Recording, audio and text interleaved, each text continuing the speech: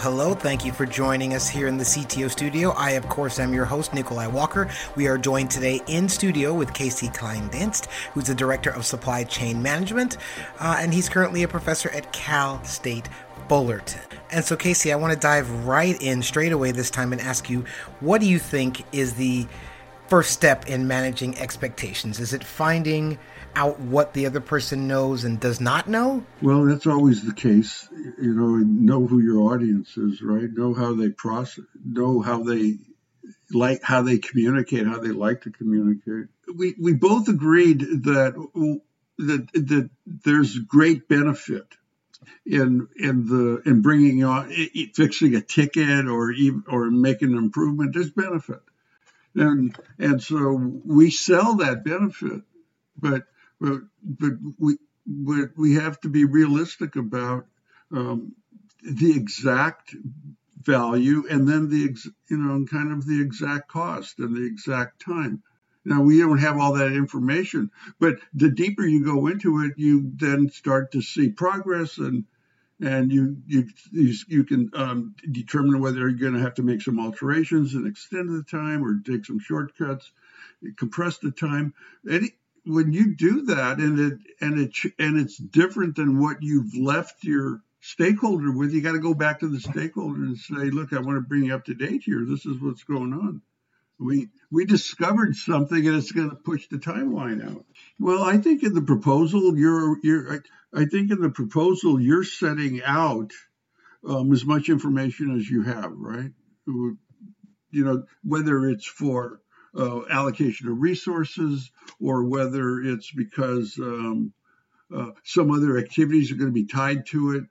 So there's a basis established at some point, and and in that is going to be. So I think this again ties into the truth, where if you've learned about the expectation they have, you marry that with all your data and all your expertise. You then manage that by saying, you think it's going to take 2 months? I'm thinking more like 4 months.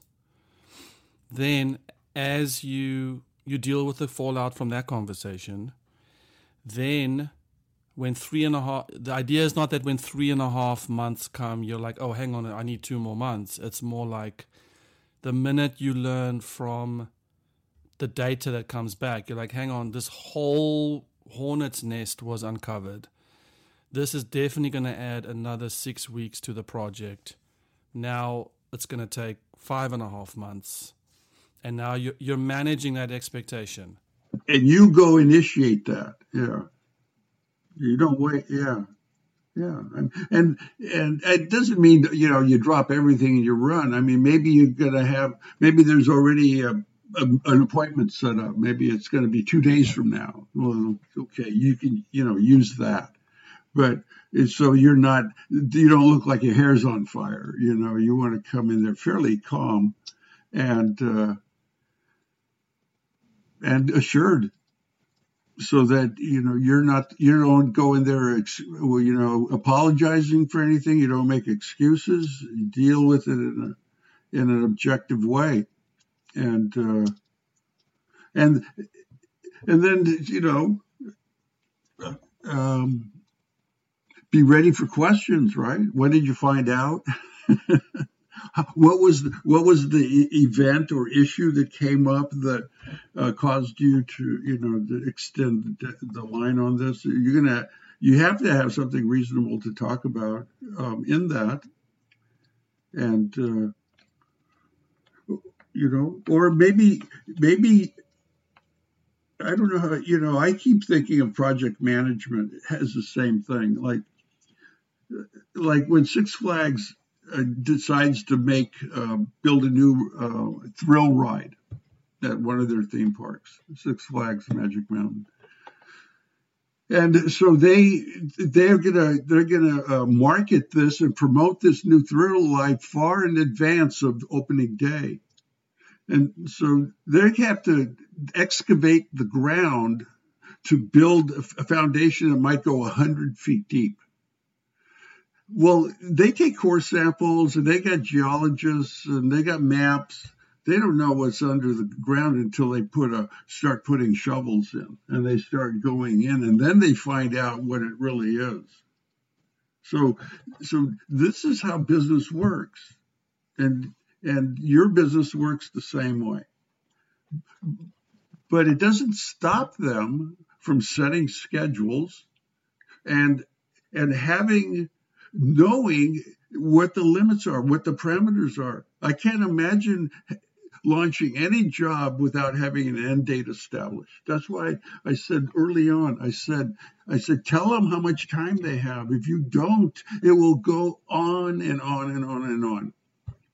And if you do, then you now have something that everyone knows what the expectation is. So just for clarity, managing expectations is not making promises, right? So if I say, what is your expectation? And they say, our expectation is that this new version will be launched in 2 months. Maybe they don't meet it. But maybe they get a lot closer to it than if they didn't have anything at all, because they're, picking their nose.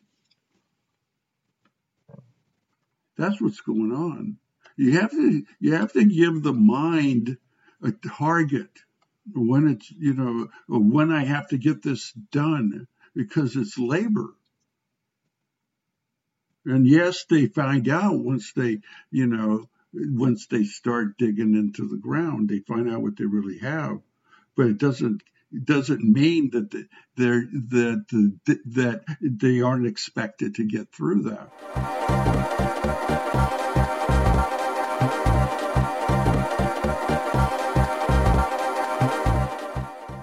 Otherwise, you invite extension. You invite it. You don't have to. You have every right to ask for something in a specific amount of time, even if you don't know how long it's going to take. Because nobody will know how long they have to do it. It's a cultural thing. And you're a business manager. You're not the guy in the rubber room anymore. That's your world. That's where you came. You're the creator. You know that there's no way to corral this thing. And I'm saying, but you're a businessman also, and you're paying them a salary. And if it takes them longer, you're paying them more.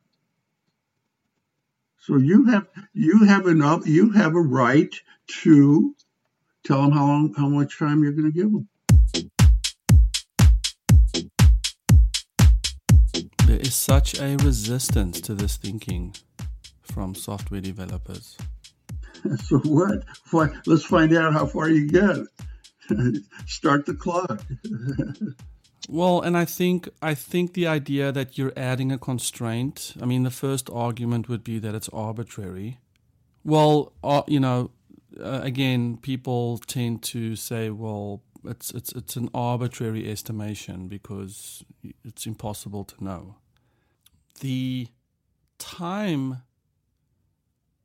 sets an expectation that can be managed.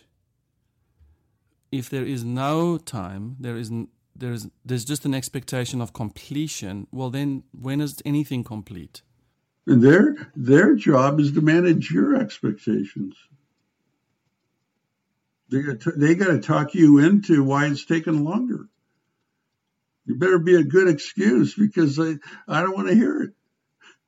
Creative guy, I don't want to hear it. This is a business. This is a business. Get to work. We're burning daylight. Yeah. This isn't a hobby anymore. And hobbies can take forever.